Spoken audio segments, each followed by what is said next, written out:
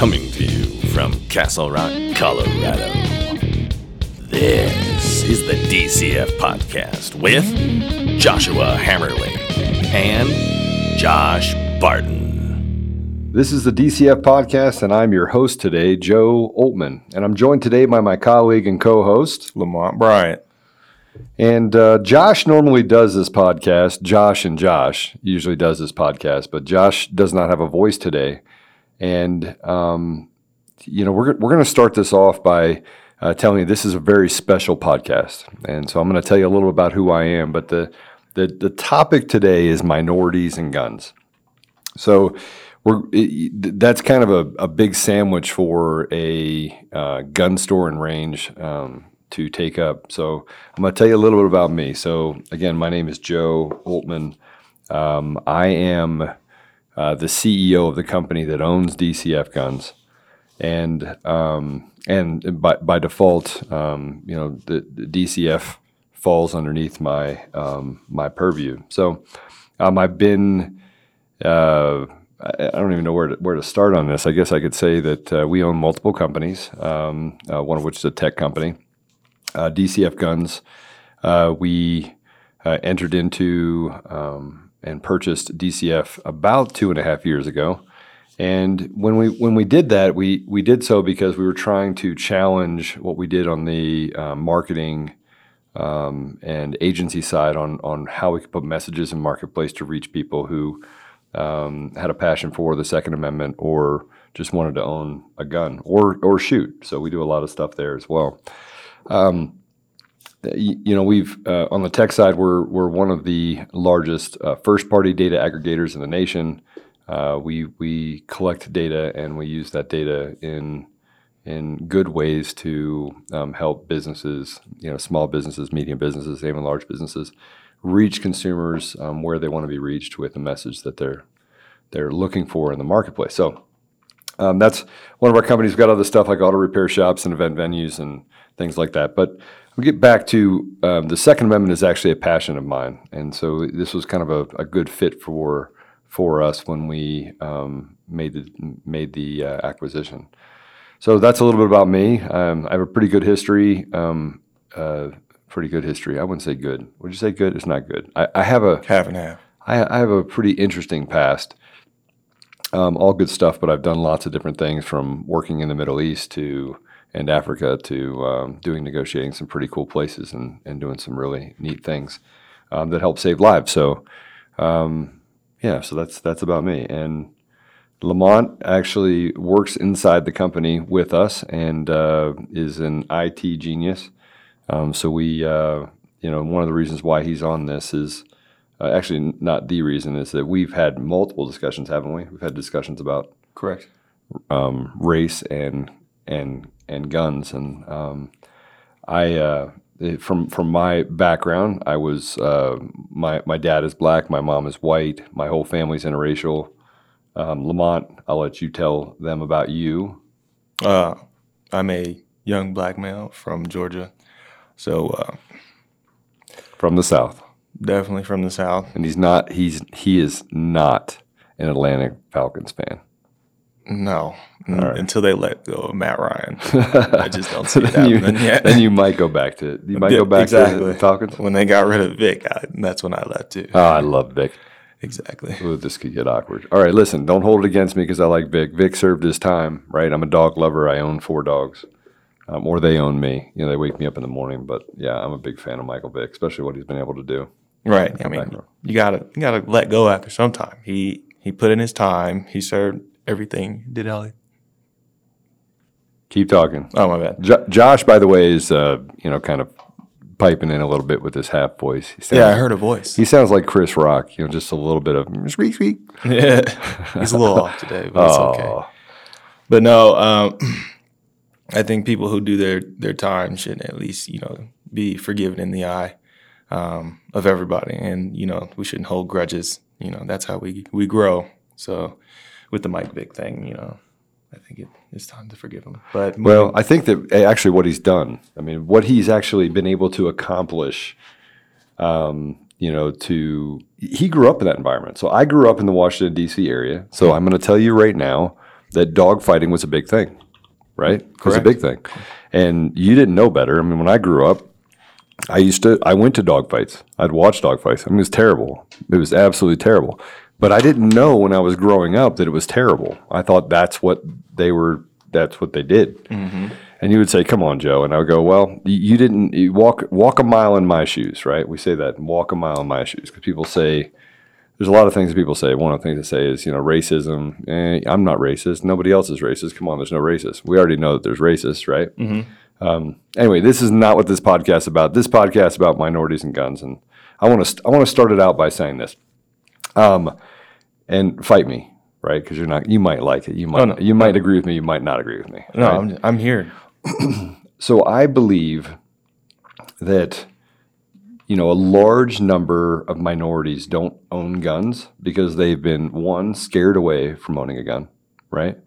Convinced that they should not have them. They're too dangerous for them to own. They're not responsible enough to own those guns. And then from a stereotypical standpoint, all the stereotypes show young black males, right, or Hispanic males, or, I've seen some Jackie Chan movies, but you don't see many Chinese guys running around. So you get, oops. But in reality, it's young Hispanics, young Hispanic males, mm-hmm. and young black males. Yeah.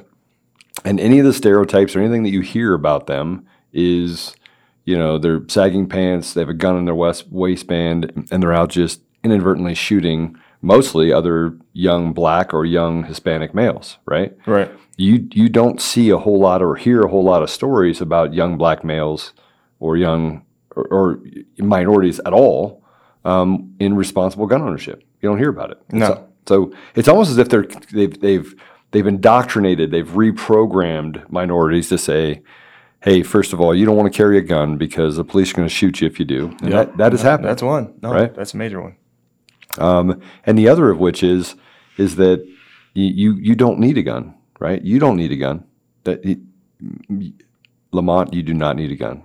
You don't need a gun. So if someone comes into your house, I'm trying to reprogram you right now, right? Because Lamont, do you own a gun? I do have a gun. Do you have multiple guns? I have multiple guns. Yeah, and you have your concealed carry. I do. Right. So we look at statistically what we see that comes through DCF is white people, mm-hmm. right? White men and women that come through to get their CCW, and we don't see many minorities. So, tell me from your perspective what you see in the community, right? Why? I mean, I know you and I have talked about guns, mm-hmm. right? And you have your CCW, but tell us why. Tell us why this isn't something you see or what you see in the community. Right. I mean, what I see is a lot of, some black kids make mistakes at young ages, so they get hit with a felony. So, that by default eliminates them from being able to apply for a CCW. Or it's easier to, my friend has a gun, it's $100. And then, they get caught with that, boom. You're automatically eliminated from that. There's another one where it's just like, by default, the cops fear you, so they draw a gun on you.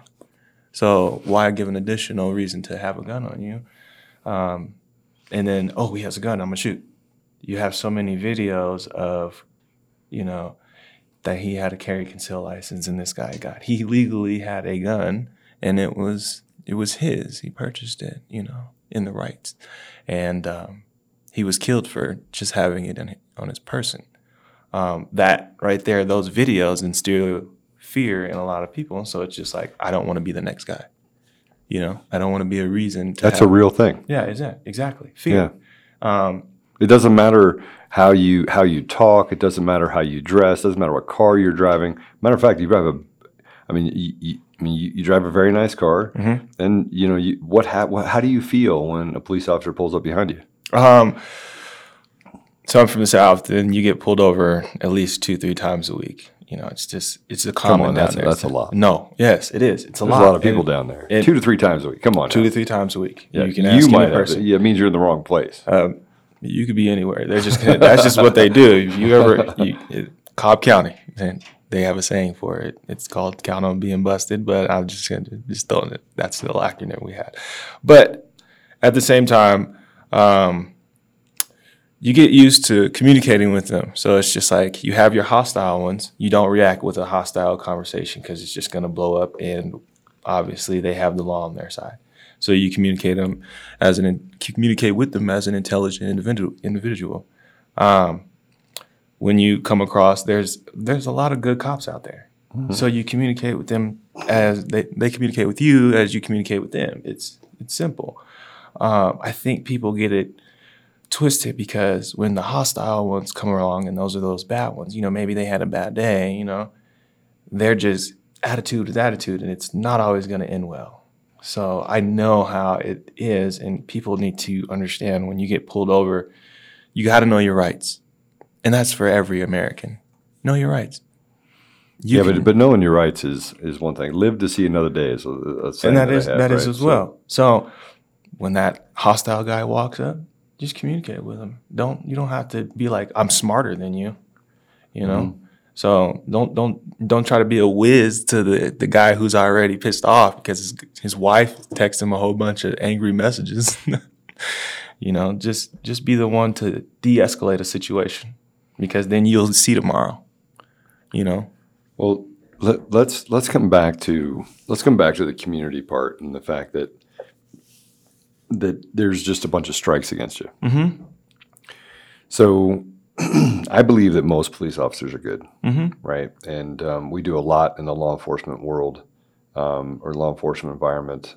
Josh himself works as on the reserve unit for Colorado State Patrol, I believe. I thought bombing was supposed to be for dogs. Yeah, so his dog is actually trained as his bomb disposal mm-hmm. dog. But so and having, you never want to start off by saying, I have a black friend, right? And you don't want to start off by saying I have a police officer as a friend either. But we have police officers that are friends, and we do lots of work in the police environment. We sometimes we disagree. So mm-hmm. I grew up in Washington, D.C. You grew up in the South. Sometimes I have conversations with them, and I go, hey, it'd be really easy if you had bad police officers that treated people poorly, mm-hmm. and you just eliminated them from your police force. And they go, well, it's not that easy. We got unions. We got a bunch of other stuff. But, in coming back to the community, I almost feel, and I told you I wouldn't get into politics. Mm-hmm. But I'm gonna stay right on the edge of politics. It wouldn't be Joe if you didn't. Yeah. So I think that there's an indoctrination for a specific political party. We won't talk about what that political party is, mm-hmm. to separate out or justify why the Second Amendment rights that you should have should not be supported. That mm-hmm. somewhere along the line, that guns are dangerous, they kill people, right? And so we're going to limit or eliminate the rights or restrict the rights of law-abiding citizens to own guns. Mm-hmm. And then they target minorities, right? So they talk about being for minority rights. They talk about those things. But Lamont, I'm having trouble. I'm having trouble correlating taking guns away from people who aren't breaking the law or creating laws that restrict their access. Mm-hmm. But and then at the same time, while they're doing that, right? While they're restricting your rights, putting those laws out there and saying, hey, if you break this law, you're going to go to jail, right? Mm-hmm. You were going to go to jail anyway, right? If you broke the law, you're going to jail anyway, right? Mm-hmm. Now you're going to go to jail you're going to go to jail twice. Mm-hmm. No, you're going to go to jail for the first time you broke the law. So right. These laws restrict in a way. They're designed to restrict your Second Amendment right, but then there's this propaganda that I see that I think is wholly dangerous, right? Mm-hmm. So, and just follow me with this, and I want you to tell me if you understand what I'm saying, if this resonates with you. The media reports that minorities are committing crimes, right? Killing each other at an amazing rate, right? Yeah. The movie sets put every black male, or not every, but a large majority of it, they say you have to hear something 5, 6, 7, 8, 9 times before it comes ingrained in you. But they do movies, and most black males are considered gangbangers. Yeah. Right? Yeah. So the media says it, the movies say it. We have political platform that literally says, "Hey, look, I want to take away. I don't think you should own a gun. I don't think you are smart enough to own a gun." Right. Then I'm going to have the media put out that police are killing innocent minorities, Mm-hmm. right, in cars that have a CCW, right? Mm-hmm. They're gunning them down, Mm-hmm. right? And on top of all of this, right? Mm-hmm. We're gonna make you safer if we just eliminate the Second Amendment. But who they're really talking to is you, a black male. Mm-hmm. They're saying we're gonna make you safer. See all this stuff? We're gonna make you safer. But all this stuff is really what you're about. So if they're telling this story in the media, right, and they're telling you they're going to keep you safer, and that you don't need to own a gun, Mm-hmm. what are they really doing? I mean, how do you feel like that benefits? It doesn't. It actually frustrates me, and I think about people every day. It's I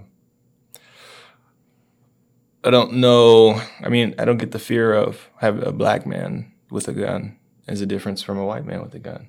You know what I'm saying? They both carry a gun. They both carry a gun. A cop carries a gun the same way any civilian should carry a gun. If a self-defense is self-defense. You know what I mean? But we try to separate it. I mean, Yeah, even in some of the be. media you see in social media, Right. we try to separate the fact that Holmes, the guy that killed people in the theater, he was a white guy. Right. Right? Or they say the opposite could be true, that people who eat people, cannibals, Jeffrey Dahmer, right? Right. He's a white guy. Right. Now we can come back to some of the minorities that they've come back to and said, hey, these are stone cold killers, right? Killed all these people. Right. The shooter in Washington, D.C., the sniper, him and his son, I forget his name. Josh, look that up for me. Who's the gentleman in I don't want to call him a gentleman. The guy in D.C. that killed people out of a car. The D.C. sniper, yeah. So, but, as soon as that came out, John Allen Muhammad. Now, two things happened. One, Muslims were bad, and two, blacks were bad. That happened, right? The amount of temperature goes up against the minority community. Right. And then they combat it, not with logic, not with, hey, let's talk really about what happens in the minority community. Which, by the way, an enormous amount of the minority community doesn't break the law. Right. It's in like an unfair judgment. Right. So it's like they held on to the DC sniper. And it's like, oh, black and Muslims are bad. But right. when like Holmes did that shooting, it's washed under the rug. Right. There's nothing to say about it. Oh, he's just a kid. He's troubled. That's exactly what they said. Exactly. Actually. Matter of fact, you didn't hear much about it afterwards. Yeah. Right? They just swept it under the rug. And that's what normally happens. And that's the problem here. We want to forget what, if I say it, I may brush you the wrong way. We want to forget how the white kid did it, but, we're going to show an example out of this black guy here or this Muslim here. Well, I think that because stereotypes are real and they create these stereotypes, look, it affects how minorities, how black males act in society, right? Mm-hmm. They want to stand out. Yeah. They do. They don't want to conform because they feel like if they conform, that it puts them at an economic advantage, but it puts them at a disadvantage to. They still have to be subject to the same thing that every other minority is subject to. Right. Being pulled over maybe more times than they should. Right. Being stereotyped or profiled, and those are real things. Real, very real. So I grew up in a family, a very mixed family, and I will tell you that it's real. Mm-hmm. Like it's a real thing. So how do we fix it? if you're trying to, I say, the class, and I want to fix something, but I don't want to necessarily fix the race relations and those things. Yeah, no. I want to fix minorities' ability to understand that right. That's that fundamental right to own a gun, to protect your home, but also owning that gun has just as much to do with protecting against tyranny, right? Yeah. As it does against, somebody breaking into your house to steal your TV. Yeah. See, right? Yeah. So I would say my common knowledge was, you can have a gun in your house by a certain caliber, and then, one in your car for protection. But what I didn't know is all the stuff that I learned in that CCW class, which helped me understand, self-defense and, having my weapon on me, how to protect my family at all times, being away from my vehicle or being away from my house, which is a good thing. But the thing is, we as people need to come together and get in this class to learn all of these different laws. So when a situation happens, like, somebody comes into your personal space, that being your house, or somebody's trying to, harm you in any type of way in your car or in public, like, when, the Aurora shooting happened, say you're there and your family was in that situation. You're not helpless because you have your protection for you and your family and the people that are around you. Right. You can make a change. You can it's make a the difference. Great equalizer, right? Exactly. Right. So, but the other thing that I don't, and you probably learned this in the CCW class, there are safe.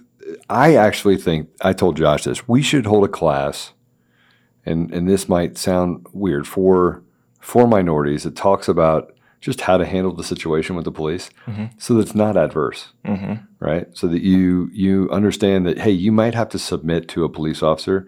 95%, 98%, 99% of those police officers are really good people, right?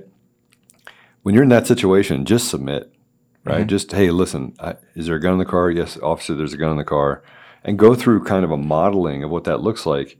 But then give the power back to the minority to make a decision to become educated on guns, right? To understand that, hey, look, an armed society is a polite society. But you just talked about felonies and taking away of rights. But hey, my friend has a gun for $100. You buy that gun. Now you have a gun that may have been stolen or you shouldn't have, or you couldn't be in possession of. Now you're back in the system. You have a felony. Now you can't ever own a gun just over that. But not understanding those laws, right? It's like a trap. So I've talked to Josh. I go, maybe we should have a class like that, because we have a lot of minorities that come to DCF Guns. A lot, right? It's not. I don't think it's a norm, right? Would you say it's a norm? No. So, excuse me. The other side is, why is a CCW important, Lamont? Let's say that you have a gun. You legally own that gun. You have ammo. You legally own that ammo. You're heading to the shooting range. This is real, by the way.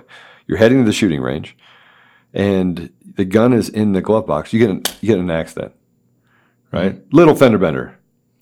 So the police officer, you're headed an ambulance to the hospital. They're poking you with everything. This actually did happen, right? They're poking you with all these needles and stuff like that. They did an inventory on your car when they had it towed. They found a weapon in the glove box. The police officer comes to the hospital. He says, "Hey, listen, Lamont." His name wasn't Lamont. This didn't happen to you, right? Right. But hey, where were you headed? Question number one: where were you headed? And you accidentally say, "Hey, listen, I was going to pick up my son." Right? I was on my way to pick up my son. You just end it like that because they're poking you, right? Everything's happening. Or maybe frankly, you're tired because you've been sitting in there. And next thing you know, a police officer says, hey, you're under arrest for illegally transporting a weapon. So you can transport that weapon to and from a firearm facility. Maybe you were going to go shoot, right? You were transporting that weapon to and from a shooting range. But you just said you were going to do your son. So which one is it? And you're like, well, I was going to go get my son, and then, no. See, to and from. You can't stop off and do all your errands and then decide to go to the range. Right now you're changing your story, right? Charged with a felony for having a gun illegally in the glove box when there was no illegal intent. The gun was purchased legally, but you drove through Denver. If you had the CCW, what would happen? Nothing. Nothing. They would take it, check the serial number, and give it back to you. 100%. So why is it important for minorities, or for anyone, but I'm going to say minorities here, to make sure their gun is registered and to have a CCW class? You learn the things that you need to know in the class. Because you know what you know, and you Correct. don't know what you don't know. That's correct. The Right? do's and the don'ts. So when you and you know, there's something that happens when you get more training, right? The more training you get, how much better do you feel when you're trained well on the weapon, trained well on how to fire the weapon, and then you understand your rights and your role in society in order to exercise or use that tool when necessary. I feel 100% better, 100% confident when I walk around with my firearm on me. But you don't feel like you have to intimidate anyone. No. Nobody can. You know you have to have it. Nobody even knows it's on me. Right. So Correct. But if something were to happen in society, or somebody tried to do harm to someone around you, what would you do then? I would act on self-defense. Yeah.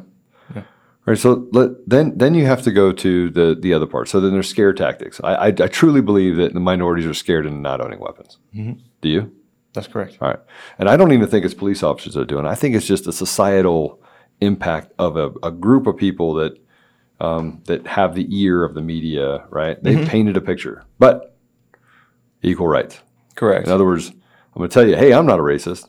I'm going to go make a movie about how black men are gangsters. Yeah. But I'm not a racist. Matter of fact, I can't believe anyone would do that after I made a movie about how young blacks or young Hispanics are gangbangers. Yeah. Right? Yeah. So does that meld well? We get back into politics now. Yeah. No. Does it meld well? It doesn't. So they build a story about you, right? I mean, that's what they're doing, building a story about you. But on the other side, they're saying something different. What does that remind you of? It's like a wolf and a sheep. Yeah. Maybe. I mean, I'm not saying I would say it, but I'm kind of saying it. Basically. Right? Just setting you up. Right. So how do you feel about that? I mean, I'm 29, so I've seen this. It happens. It's just all about how you rotate that situation. And you just kind of like come numb to the situation, but you want to tell everybody that you come in path with how to deal with that and how to not get caught up and sucked into that, that kind of that life. You know what I mean? Because there are those people that just go down that rabbit hole, and there's those other people that just go around it and just continue life as the average American. But when you fall into that statistic, that's your choice. And then now that you're just like, oh, they're looking at us like this, so I might as well be this. Right. You think I'm bad, so I'm going to be bad. Exactly. So do you think that has a lot to do with why maybe there's just an unequal number of black males that are in prison? There's that. I mean, I would say that 40% of the black males that are in prison are, should be there? Yeah, 40%. All right. The other 60%. You know that 99% of statistics are made up on the spot. So we don't know what that number is. But, right. But it's a substantial number. Yeah. Right. But do you think that there's some sort of the education process is kind of giving them a disadvantage? For blacks or white? Mm-hmm. The education, yes. Education, yes. So this is a big look. We're supposed to be talking about minorities and guns, and we've kind of squirreled off to the left, swirled off to the right. We're having conversations now about political stuff. I've just kind of baited you into it. Yeah, right? I saw it coming. Yeah, cool. That's cool. We could touch it. I mean, it needs to be touched, and people have to hear this. But at the end of the day, at DCF, we want to solve one problem at a time, right? But we don't want to service a symptom, and the symptoms is that there are, that there's an unequal number of minorities that are scared away from guns and or don't understand that they have a right to own a gun. So they think that their right to own a gun is they may actually not be a felon, right? That's correct. And they may have the ability to walk into a gun store and buy a gun and legally register it. But they don't know that. They don't know that. They all the movies say that you could take a gun out of a trunk of a car, right? Yeah. And everyone's telling them they're bad. Right. So when you get up to that gun store and you walk into that gun store or range and you go to ask a question, you already feel like they're going to judge you anyway. Mm-hmm. So they don't feel like they have the same right to walk in and own a gun. That's correct. So if you don't have the same right to own a gun, you don't think you have the same right to own a gun, where are you going to go buy a gun? Because you still want to defend yourself. Exactly. Right? Mm-hmm. And I'm sorry, 80% of impoverished communities across the nation are unequally what? Minorities. That is correct. Right? Mm-hmm. So I look at this as a societal problem, right? That we have an issue that we have to solve, but I think that it starts with education, right?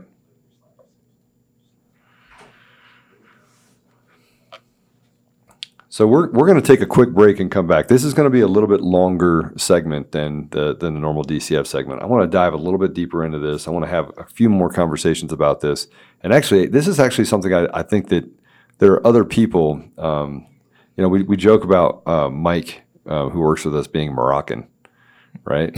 Yeah. My Moroccan brother, right? And so we can talk about this from a couple perspectives. One of which, from the minority of being black, but there's other. I mean, you would say that we have a pretty diverse group of people that work in the company. Correct. So I think that probably contributes to the fact that minorities feel comfortable coming in. So we're going to take a break, and then we're going to come back, and then I got a bunch of questions for you, and I'm going to dig in a little deeper on your thoughts on this. Awesome. Let's do it. Operator, what's your emergency? There is someone breaking into my house and he has a gun. Okay, ma'am, we have someone on the way. They should arrive in 10 minutes and 35 seconds. I don't have 10 minutes. Oh, no! The average response time for a priority call in Denver is nearly 11 minutes, and the police will arrive long after you are injured or killed. Hi, this is Joe at DCF Guns in Castle Rock. No amount of propaganda is going to change reality. By the time the police arrive, you or someone you love will become a victim. We not only have the best service and selection, we have safety and advanced training classes with elite veteran instructors. Be prepared for the unexpected. Don't be a victim. Be well trained and live to see another day. Come to DCF Guns in Castle Rock. Okay, welcome back. We want to take a little bit of a break so I could indoctrinate Lamont a little bit on what I thought. No, that's not what happened. We just talked a little bit about the Second Amendment as a civil right. So, again, I'm Joe Oltmann, and I'm joined by Lamont Bryant. Yeah, and so Lamont, it's good to have you in here. I actually accosted you 4 or 5 days ago, brought you in a room, and started just hammering you with questions, right? Yep, correct. And I said, hey, let's have a podcast. Yeah. And there was like 4 other people in the room, two women, right? Yep, 2 women, 2 men, and it was awesome, the faces. But not only that, they were uncomfortable at the questions that I was asking you. Yep, that's what I was getting at on the faces. and they didn't want to talk about it. I said, hey, let's do a podcast on it. Josh was like this.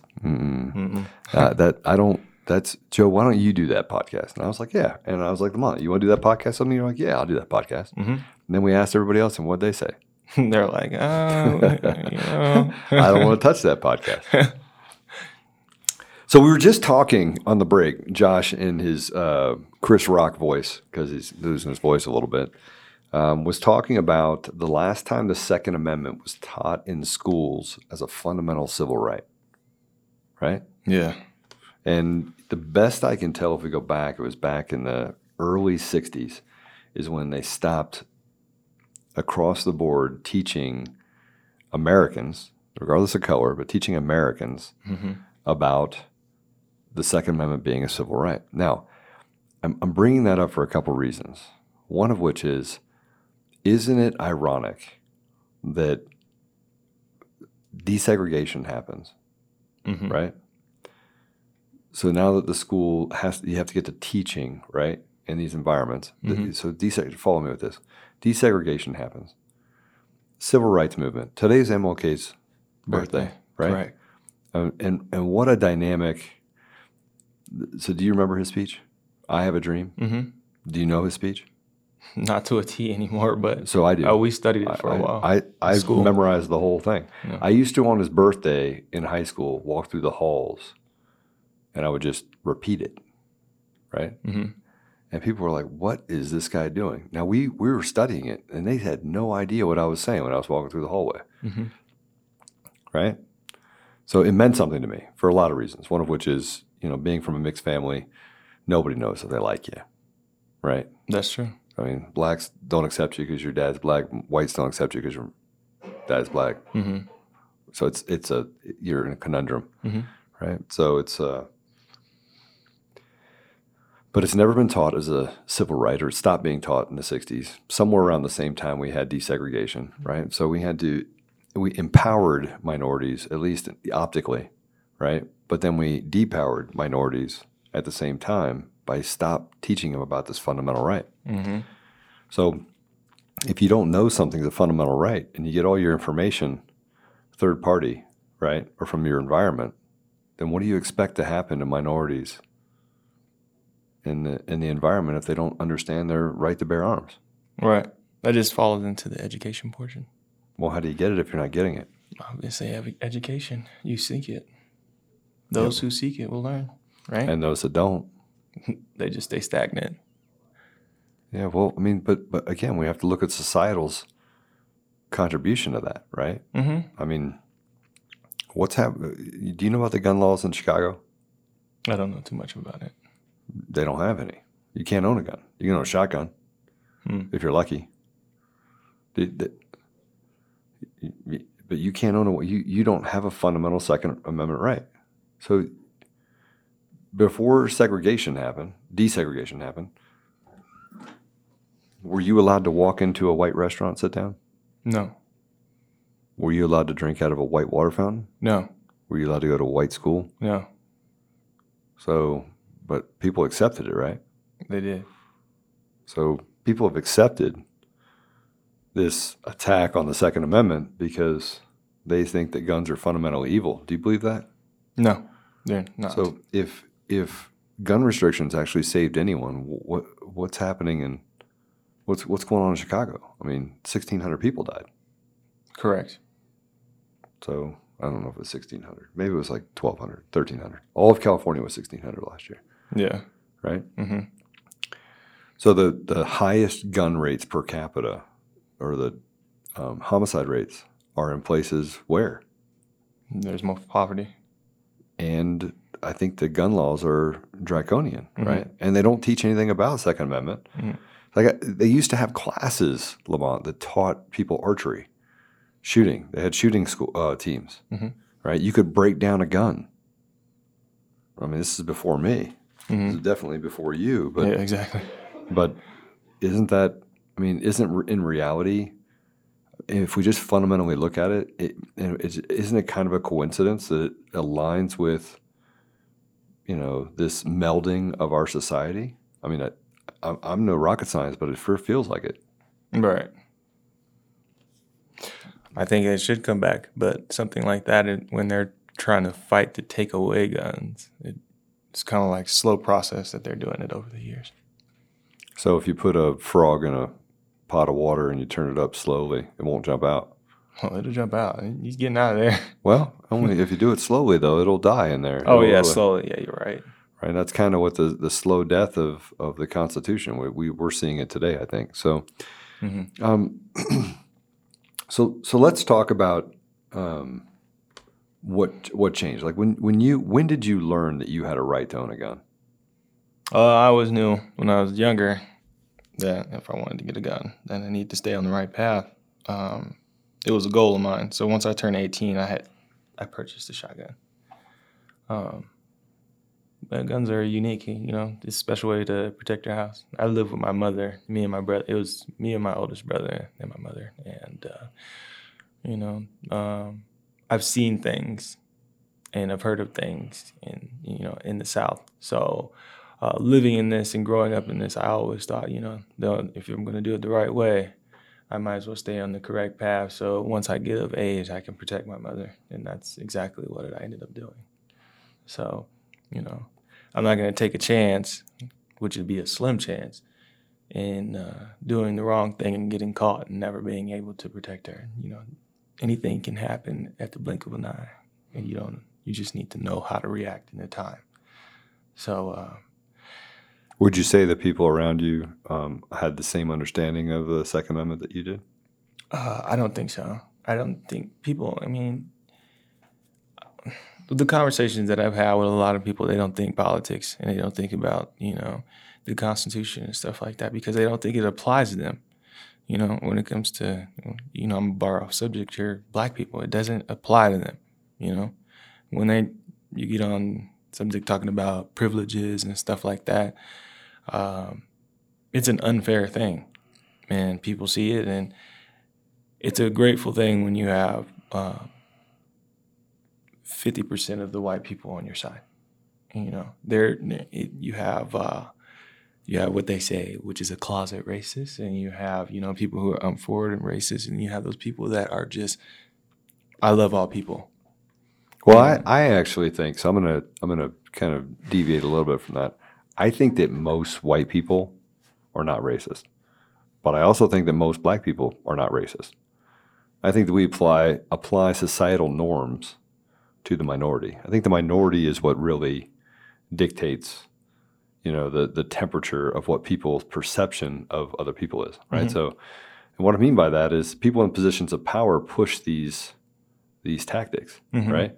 I mean, it's not my neighbor that pushed the tactics that you shouldn't own a gun. We didn't push that tactic, right? It was an aha moment when we started to figure out that 80-90% of the people that walk through the door are white to purchase and take a CCW. Right. It was an aha moment when I figured out, you know, in talking to you and other friends, that I didn't even know I had that right. I didn't, and even if I did have that right, I sure as hell don't want to carry a gun and put myself in a position where I'm going to get shot for lawfully doing what the Constitution says I should be able to lawfully do. Right. Right? Right. So I'm going to scare you. I'm going to tell you that they're bad. I'm going to take away your right. I'm going to take away everyone else's right to do it. So who's left holding the guns? If as citizens, any of our rights are restricted in any way, who else is left that holds the gun? The law enforcers. Who else? Criminals. Yeah, the criminals with the illegal guns. You're right. So I didn't think about that. So you have criminals and police, right? So who polices the police at that point? The criminals? No, it's just the police and the criminals. So here I want to ask you this question, and these are I'm baiting you a little bit in some of these questions, and I realize that, and you obviously know that I am a socially agnostic, middle of the road. I'm probably even on the social side, you could probably call me semi-liberal, right? Because I believe love is love, right? I mean, there's just a lot of things that I support that I think are important. I think most people are like that. Most people are fiscally conservative, balance their checkbook, right? Do things that are on the conservative side.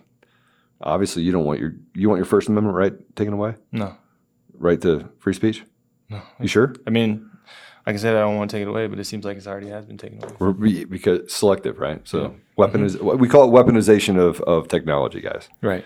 So I'm gonna bait you a little bit. To our south is a country. What country is it? South America. Sorry. Okay, so that's a continent. Oh, Come on, Lamont. I don't want to get it. Everyone goes south, and they go to this place called Cancun. And where is that? Mexico. All right, so Mexico. This is trivia time, right? How many people were murdered in Mexico in 2019? A lot. I didn't keep count on that. How many in the U.S.? I mean, U.S. is 300 million. They have. Hey, Josh, pull up how many people are in Mexico, please. I think it's like 60 million or something. But there's 300 million people in the U.S. Right? Or much bigger continent. Yeah. All right. So there's 129 million. So a third of the population of the U.S. Right? How easy is it to own a gun in Mexico? Walk into somebody's door, give them money, they give you a gun. No, you can't own a gun. You can't legally. You can't legally own a gun. Legally, yeah, legally. So you can't legally own a gun. So the people that are walking to somebody's door, because law-abiding citizens, you typically obey the law, right? So law-abiding citizens typically go to the law. Who walks into that house and buys that gun? Citizen. The law, not illegal. Yeah, the cartels. Exactly. So then you have the cartels, and then you have the police, right? So the policia. The policia own guns and have guns, and the cartels own guns and have guns. 32,000 people lost their lives in 2019. They were murdered in Mexico. So 32,000 people couldn't defend themselves. 32,000 people were subject to draconian laws that restrict their ability to own a gun. and the only people that could own guns are the criminals and the police. Right. Where's the balance of power? Yeah. And most of those murders did happen at the hand of the cartels. How do you feel about that? I mean, cartel era is a whole different monster. Okay, Lamont, let me ask you a question. In the U.S., how many murders occurred in the U.S., in the U.S. that were at the hands of gangs? A lot. 71%. Yeah. 71% of the murders that happened in the United States happened at the hands of people who illegally shot those guns. 71%. Well, then that's the key. And we had 15,000 murders in the U.S. with So- 3 times the amount of people, 15,000, which means over 10,000 of those people were killed because someone illegally shot them with a gun, which means out of 300 million people, right, we had just under 4,000 murders that happened that were not related to a gang member.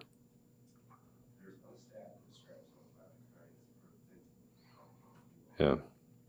And Josh is piping in a little bit. You guys can't hear him, but he's telling us that there's not a statistic, because I wouldn't keep a statistic either on anything that helped bolster my ability and right to own a weapon. But All right. And so I bring that up because in the U.S., we're the land of opportunity, right? People from South America, from all the countries in South and Central America, are coming up because they want a opportunity at a new life or a better life. Well, if you were one of 32, if you had the smaller country, right, condensed, you had a 1 in 32,000 chance, or let's say 1 in 80,000 chance that you're going to get killed. That's you have a better chance of dying of gun violence in Mexico than you do of graduating high school. I think it's probably a good correlation. yeah. But what happens if 70%, 80% of the murders that happen in the U.S. are done by people who illegally own those weapons, and you start restricting rights for you and I? How much bigger does that number get if you can't defend yourself? A lot bigger. And why is it then?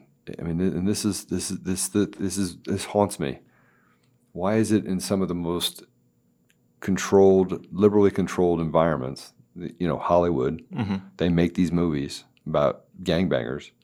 Why is it in those areas where they are controlled by policies that want to strip you of your Second Amendment right, is there a higher number of minorities that are A, going to jail, B, dying, and C, not having legal gun ownership? This is a real issue. Yeah. I mean, from what I take on it, and growing up in, certain areas, I won't say where, I think intimidation and fear drives a lot of people on what they do, right? So You think propaganda has anything to do with it? it damn well could be, but at the same time, take for instance, like what I was saying before, they catching a felony. A lot of those people that are caught in a felony are not who you think they are, right? So you have young males, doesn't matter the color or race, minority, right? Is intimidated by another one. Could be a gang member, and he's not. In order to protect himself, because he knows that other individual has a gun, he goes off and gets an illegal because he's not of age. But this gets into a different realm, right? It does, but it also creates that ripple where growing up now, he's messed himself up for the rest of his life, and now he can't get a gun. And then that just creates drama throughout, So time. fear of one leads to fear of another. Correct. Right? Yep. Fear.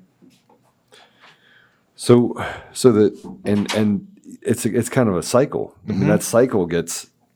If we look at the cycle of this, the only way that we can solve this, in my opinion, is education. Education is a must. And you start young, and So how do we, this is a loaded question, how do we walk into a minority community and say, hey, look, let me read you the Constitution. Here's a copy of the Constitution. I mean, we're going to give you a copy of the Constitution, and I want you to read this Constitution. And by the way, when you read this Constitution, I want you to understand that you fundamentally have a right to own a weapon and protect your family. Right. But yeah, at the same time, you know, instilling knowledge into them, but just not forcing them to make their own choice. You know what I mean? Like, you can have a gun, but it's at your choice. But we're just letting you know that you need to protect yourself. But isn't the choice being taken away right now? It is. That choice is headed down that path. So, but isn't the choice being taken away by the lack of education? Mm-hmm.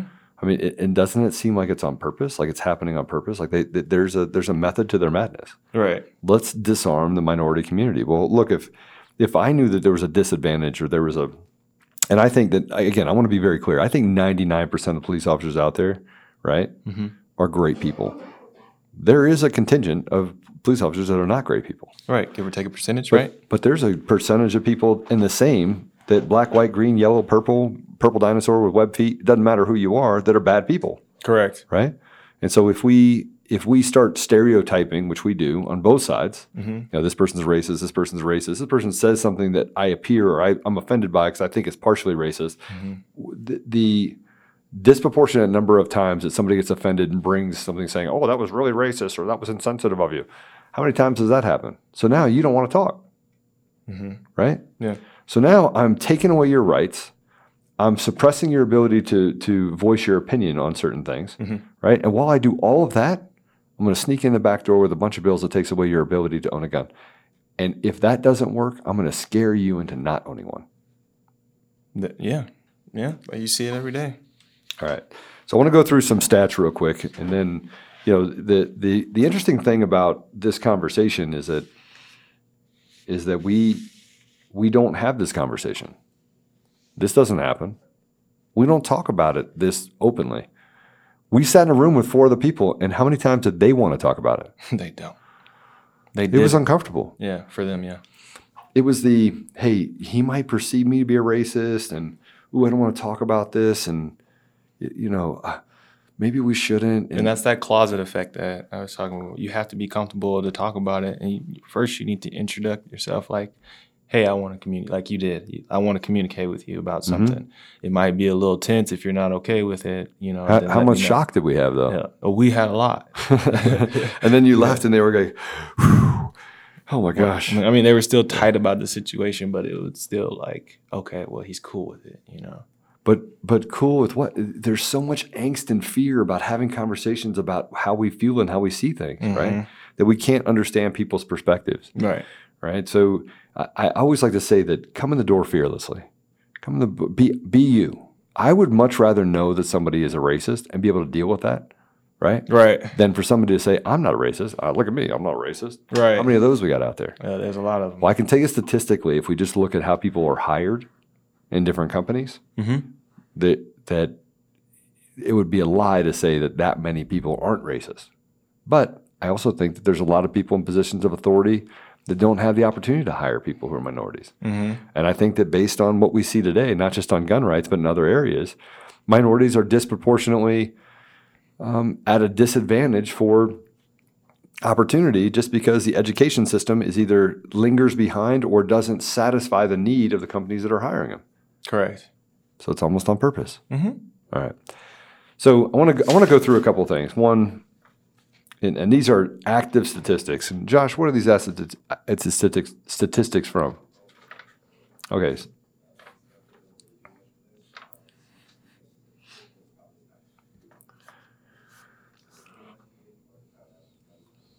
Right.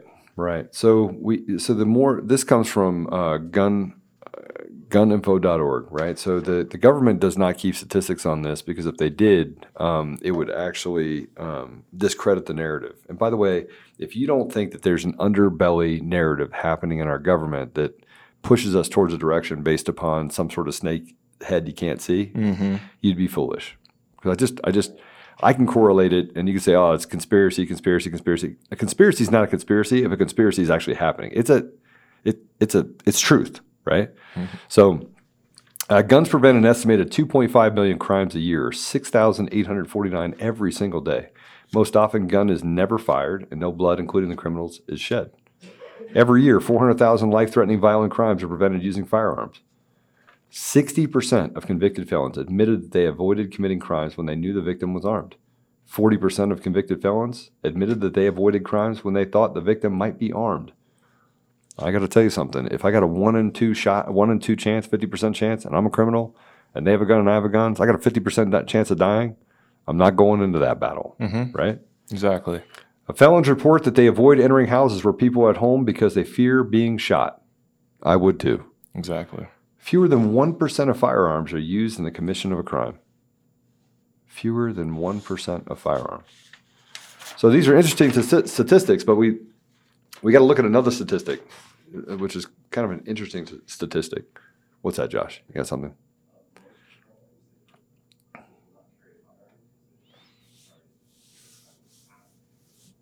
That's correct. That is true. We didn't even, are you live in here, or are you just giving me this in my ear? All right. So you can't hear the ghost, but the ghost is actually talking to us. And Lamont, you just said that's true. That is very true. And what Josh said is most people who are going to commit a crime will commit a crime without a gun because the charges that they'll catch as a result of it are less severe. That's correct. And in California, they may not charge you at all. That's correct. Oh. So if you have a gun and they don't have a gun and they enter your house, right? You want to make sure you can protect yourself because there's a lot of different ways that they can actually kill you other than shoot you. Exactly. Right? Especially if they're bigger than you. But again, the great equalizer is the weapon that you're allowed to carry. So I look at statistics because I think that they're a pretty good barometer for what happens here. But we have 300 million people in the United States, right? 300 million. We hear about a handful of issues. Maybe there's more. Maybe there's 30 crimes, 50 crimes, 100 crimes, right? Per area, per year. So let's say that there's 300,000 crimes. Right. Like 300,000 violent crimes, right? So you have 300,000 violent crimes. You have in 3 million people. What percentage is that? Probably like 10%. No. What'd you say? 300,000. 300,000 right? To 3 million. 300 million. Oh, that's 1%. No. That is 1%. No, it's not. 1% is 30 million. 1% of 1% would be 3 million. Oh, my math is bad. 1% of 1% Jesus. would be 300,000. So you can kind of get down to that there's a low probability of a violent crime being committed against you, right? Unless you're the person that's being committed against. Yeah. But if then you started separating out the 300 million people and you took out areas of the country that they're saying are a bunch of, I don't know, how do you want to say it, racists, right? Right-leaning, all these bad names, right? Let's take those areas out. Do you know what the homicide rate is then, percentage-wise? If you take you say that one more time. You take out the populations in, let's say, quote-unquote, middle America that they've tried to demonize. I mean, the people that actually, all the people that bring the food to your table, right, the farmers, or the semi-suburban areas, right? Right. If you take those out and you just go to the cities, like the Chicagos of the world, the San Diego, the San Francisco, Washington, D.C., New York, do you know what happens to those rate of violent crime, criminal actions happen? It will go down. It goes up. If you take them out? No, just take the middle of America. Take out the right-leaning areas, as they say, quote-unquote right-leaning, the conservative areas. Right, like the top 5 murder states? Is that where you're No. Just take out all the areas, right, that have a population density that is, less than 1 million, right? We can go less than 1 million. And you were just to look at the cities, right, like the New Yorks, L.A., just to look at those cities, just look at the areas that are heavily populated, right? And you would look at the violent crime rate in those areas as opposed to taking out the rest of the America that is the lower population. Do you know what the crime rate would be, what statistically the percentage increase would be for violent crimes to be committed against you in those areas. You are 1,000 times more likely to be a victim of 1,000, like 981% times more likely to have a violent crime committed against you in those areas than you are in any of the other areas that we've stripped away with lower population that are quote unquote right-leaning.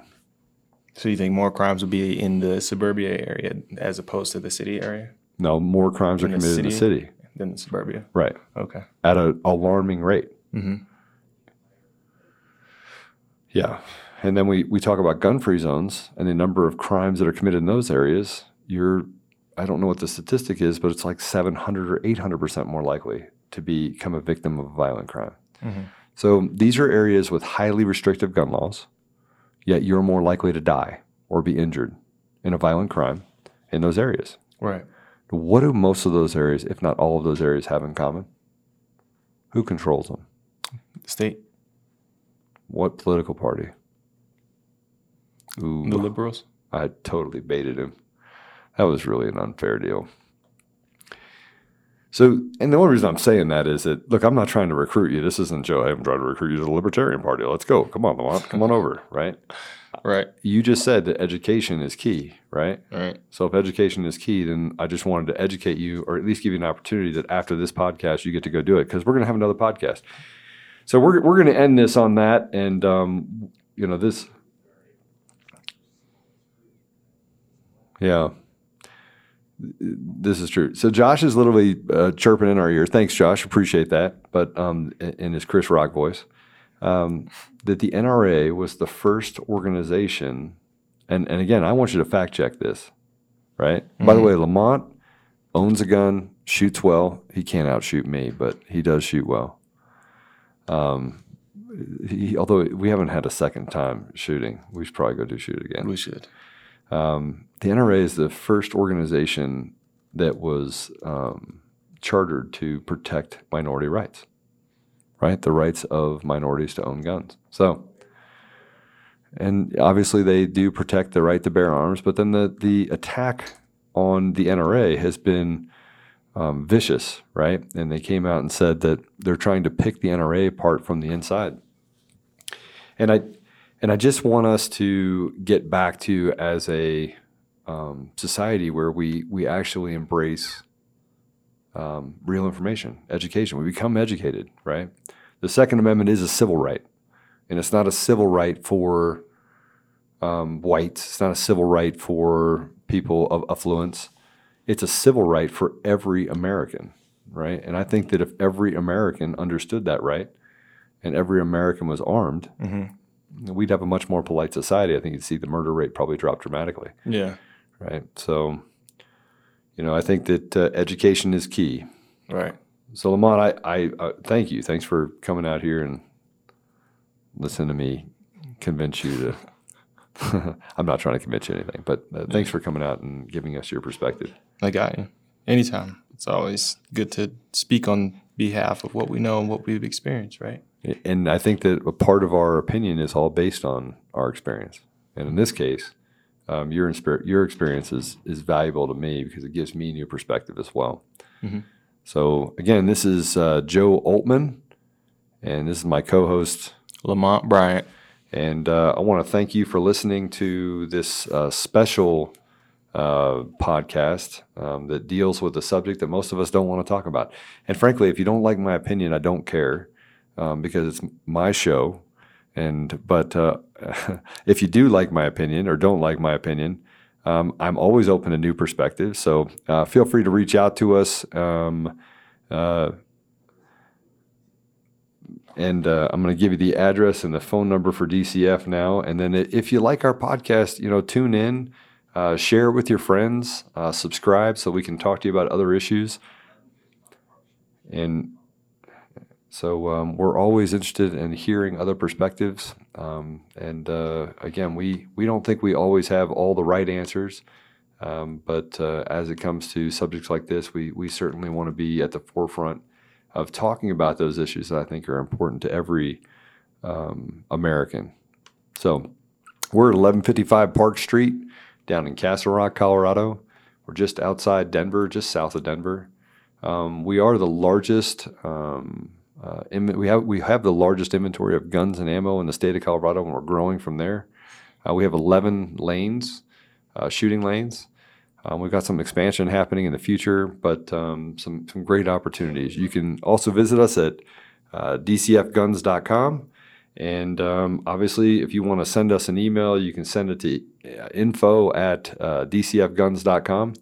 And we're always happy to hear your opinion, or if you have a different perspective, or if you want to come on the podcast and talk about controversial issues that affect your ability or right to own a gun, we'd like to hear that as well. Again, this is Joe Oltmann and Lamont Bryant, and we're happy to have you here, and you guys have a great week. Keep it frosty, my friends. This has been a presentation of DCF. For more information on DCF, head over to the website at dcfguns.com. That's dcfguns.com. Or call them at 720-515-2006. That's 720-515-2006.